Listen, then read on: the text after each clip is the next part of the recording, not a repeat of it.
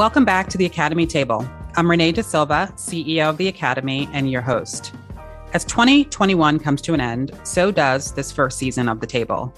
Throughout the year, I had the great honor of speaking with some great leaders and innovators in healthcare, and it was my privilege to share my learnings from those conversations with all of you. To close out the season, I want to revisit the key takeaways and lessons with an eye towards our focus across next year. First, we spent significant time on health equity, not unlike the industry as a whole. Following the most recent reckoning on race in America, many organizations committed themselves to the meaningful work of uprooting racism and inequity that have been present across the healthcare ecosystem. At the table, Gene Woods from Atrium Health shared his moonshot vision for health equity ingenuity. Erica Joy Daniels at Advocate Aurora discussed the importance of supplier diversity and true community investment. And Mary Jo Cagle, Carl Amato, Jaewon Ryu, and Sarah Crevens all described health equity initiatives at their organizations. To me, the key component is this. As health equity is now a foundational principle for many health systems, real change will require it to be cemented as a board-level commitment.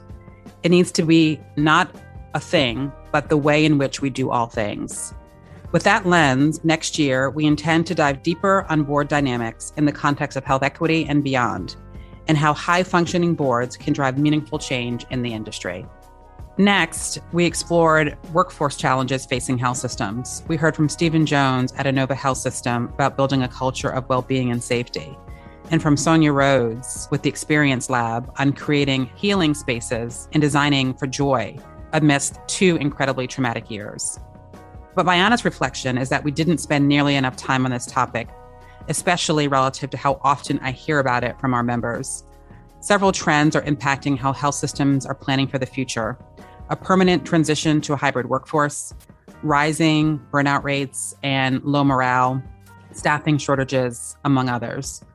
Underscoring all of this is that as healthcare leaders, there is no topic more important than how we treat our employees. So moving forward into next year, we would plan to discuss it more. And third, in nearly every episode, we asked our guests about leadership, how they build companies and teams that solve big problems, how they prioritize and spend time, and how they show up as their authentic self. As simple as it sounds, it's hard to understate how crucial effective leaders are for an organization's success, particularly in times of chaos and turmoil.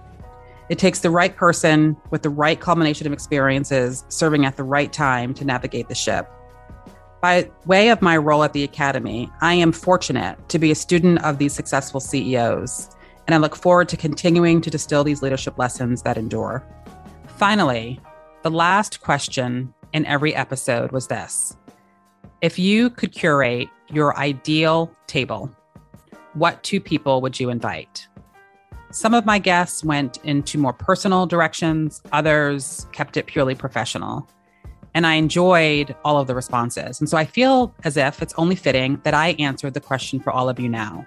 For me, when I think about an ideal table, I go to a personal dimension and then also a professional one. On the personal side, I would say that I lost both my brother and my father in my 20s, and they both died suddenly. And there are unfinished conversations there that I would just be delighted to have. And when I think about where I am now in life, I would say there are 3 Black women who have served as CEOs in Fortune 500 companies, only 3 in the history. And those are Roz Brewer, Ursula Burns, and Thasunda Brown Duckett. I would love a conversation with them as I'm on my own learning path. And if any of you happen to know them, please let them know that we have a warm table open to them and we'd love to have them join us. And so with that, I wish you a warm and safe holiday season.